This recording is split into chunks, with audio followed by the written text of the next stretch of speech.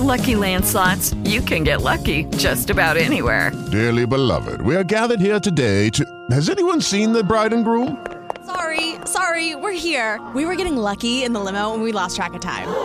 No, Lucky Land Casino, with cash prizes that add up quicker than a guest registry.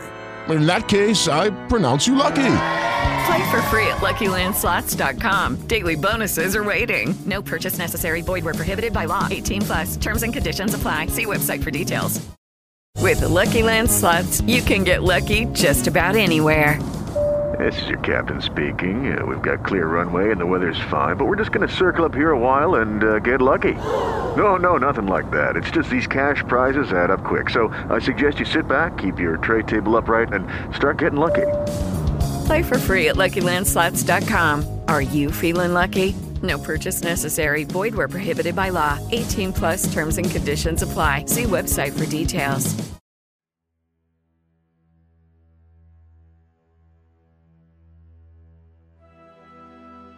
In a world where common sense is not that common.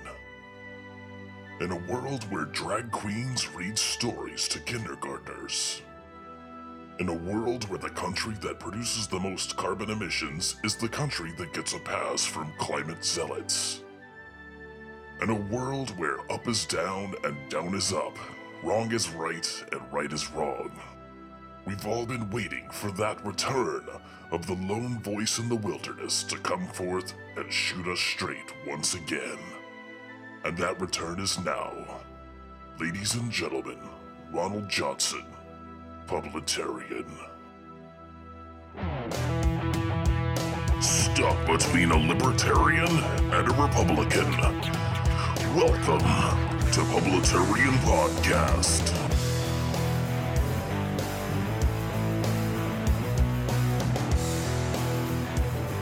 Good morning, good afternoon, and good evening, everybody. This is Ronald Johnson, Publitarian, coming at you with another episode of Publitarian Podcast. And we are up to episode number 54, and it has been way too long.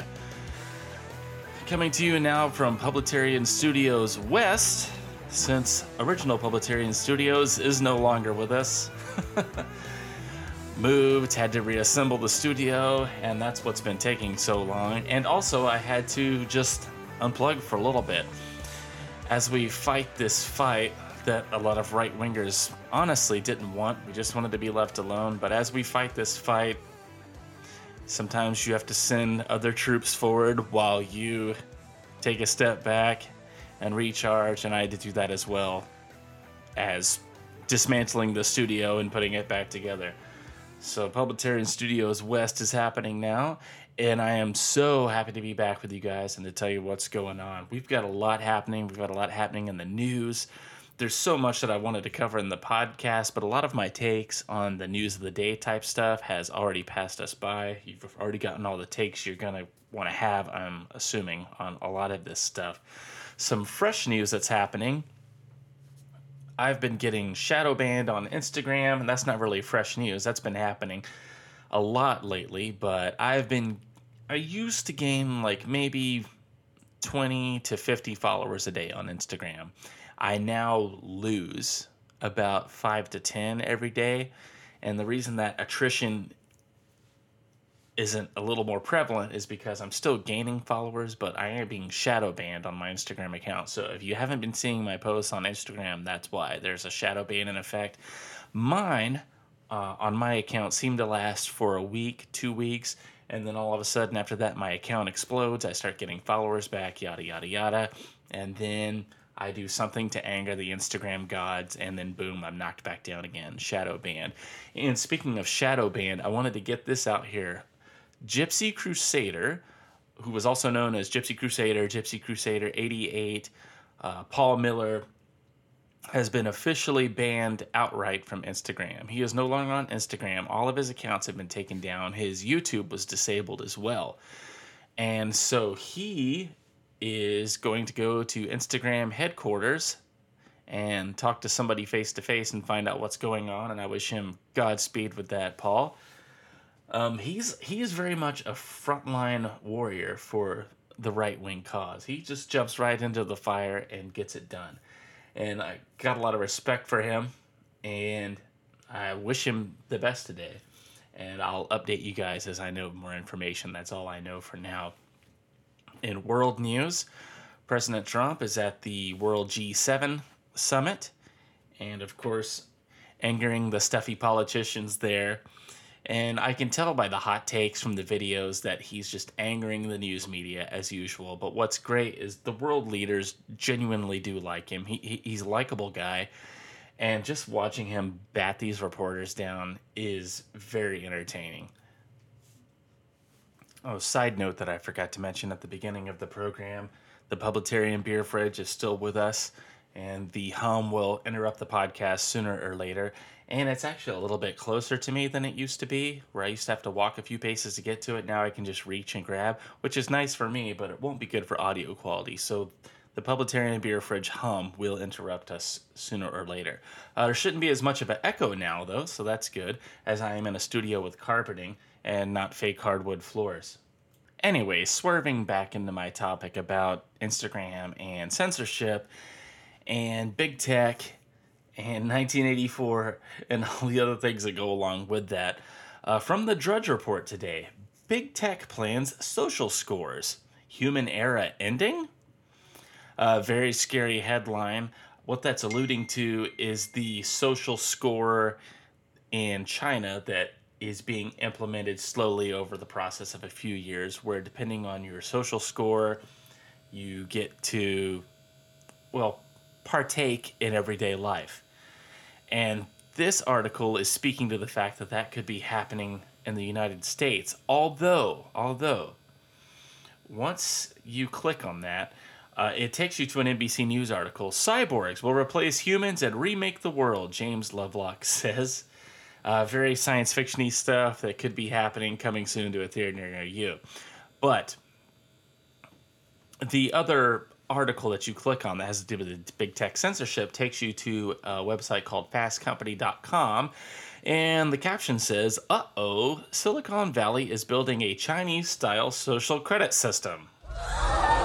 So, it says in China, scoring citizens' behavior is official government policy. U.S. companies are increasingly doing something similar outside the law. And then the article does paragraphs and paragraphs and paragraphs about China's social credit system. And let's see, we get down, like I said, most of this has to do with China. Now, so you guys aren't officially alarmed, I'm not saying that that can't and won't happen here, but once you skip all the way down to the bottom of the article to get through the fluff, the headline says it can happen here. Many Westerners are disturbed by what they read about China's social credit system, but such systems, it turns out, are not unique to China. A parallel system is developing in the United States, in part as the result of Silicon Valley and technology industry user policies, and in part by surveillance of social media activity by private companies. Here are some of the elements of America's growing social credit system. You've got insurance companies that are doing this, like they check your social media. PatronScan, I have not heard of PatronScan. A company called PatronScan sells 3 products: kiosk, desktop, and handheld systems designed to help bar and restaurant owners manage customers. PatronScan is a subsidiary of the Canadian software company Serval Biometrics, and its products are now on sale in the United States, Canada, Australia, and the United Kingdom. Blah, blah, blah. Basically helps you scan fake IDs and troublemakers. And then we have Uber and Airbnb.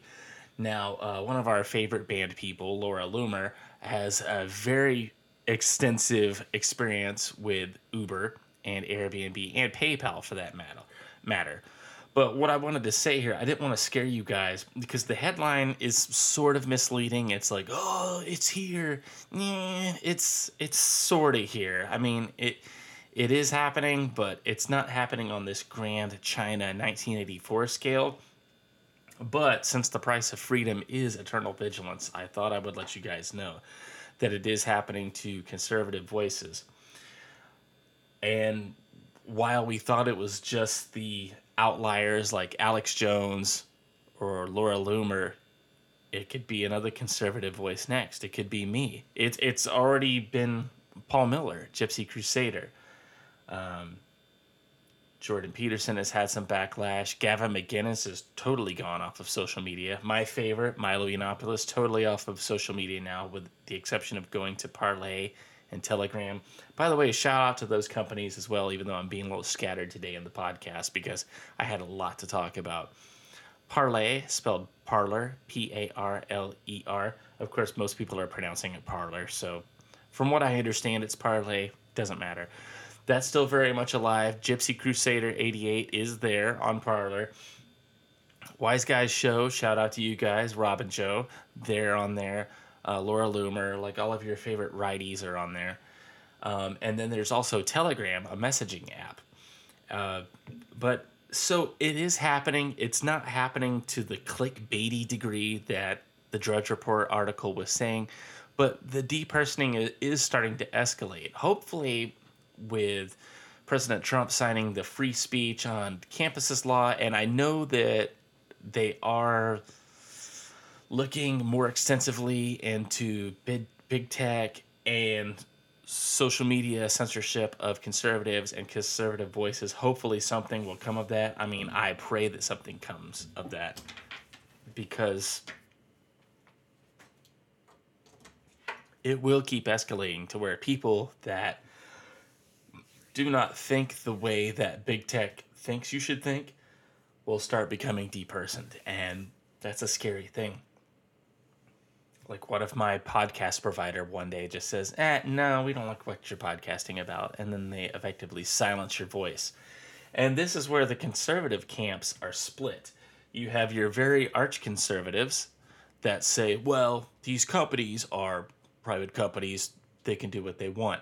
Yes, but the internet is almost like a utility now.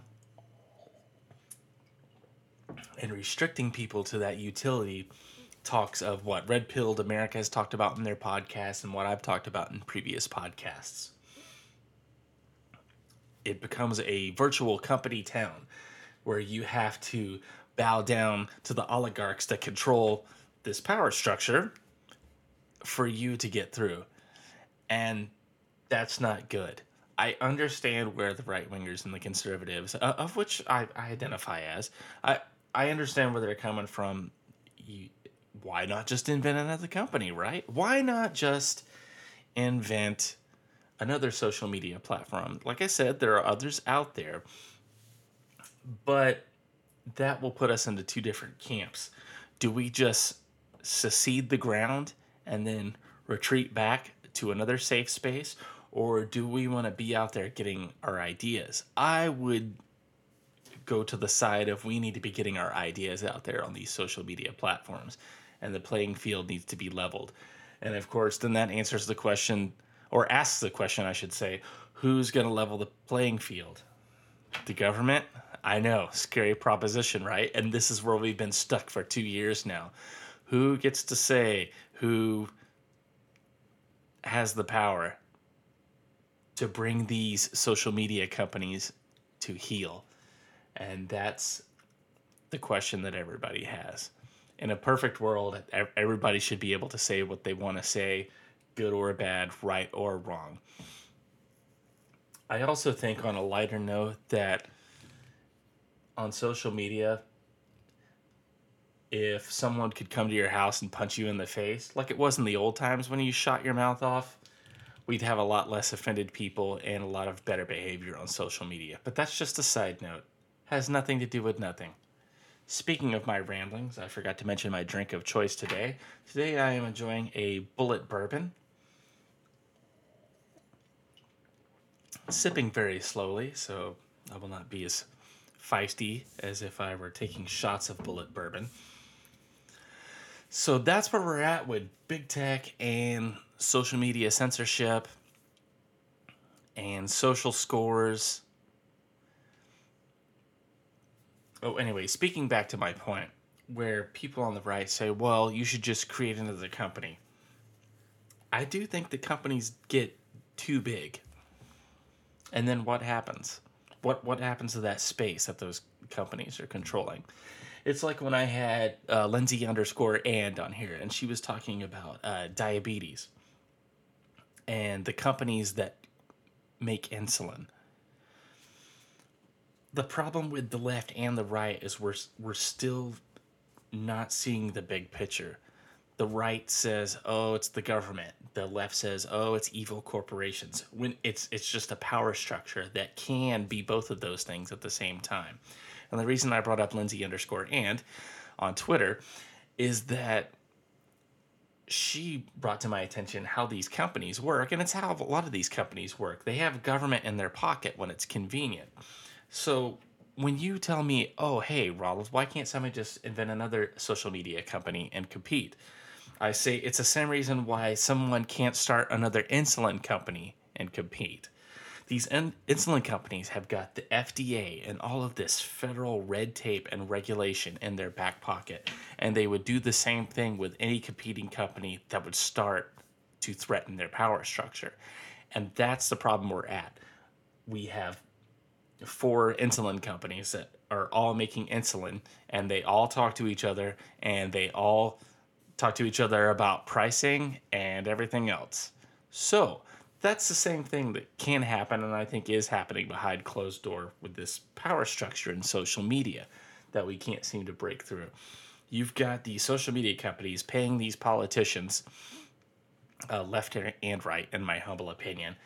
And until we break through that, I'm not sure much is going to change. Now, in a perfect world, yes, I would love for some cute social media company to come along and blow all this out of the water.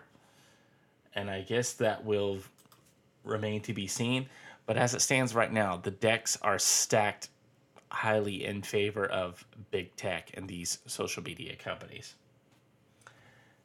And that was 15 minutes of me rambling and not looking at my own show notes about what I wanted to talk about. That wasn't even any of the news of the day or what I wanted to talk about. Sometimes that's how it goes on this podcast if you're a new listener.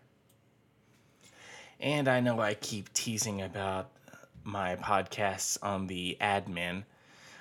I'm not dragging this out as long as Rob from Wise Guys Show has been dragging out and teasing his Religious Right episode. But I am going to do this podcast series on the admin. I started digging to it a little bit already back in the 50s episodes, but I will start pursuing this a little bit further. There's like a 3 or 4 part series I want to do on resisting the admin and the threat that the admin is to our society. And when I say admin, I'm just talking about administrative people that are in our police departments, our local governments, our federal governments, are these unaccounted bureaucrats, faceless, nameless, that you don't know, that set the policies and set the rules.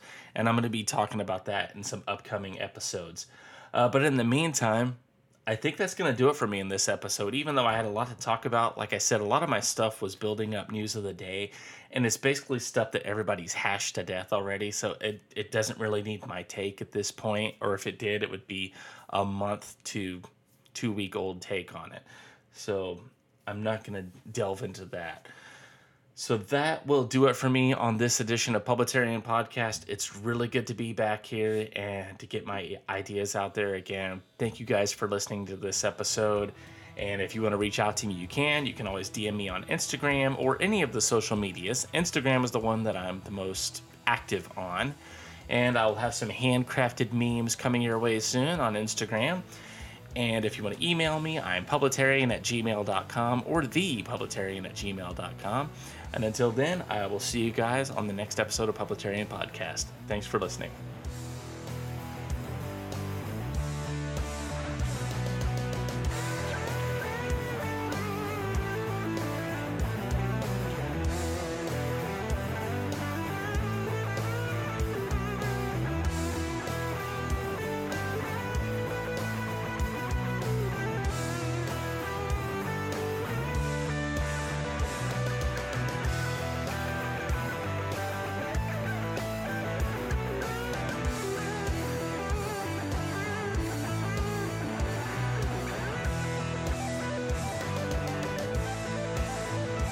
You've been listening to Publitarian Podcast.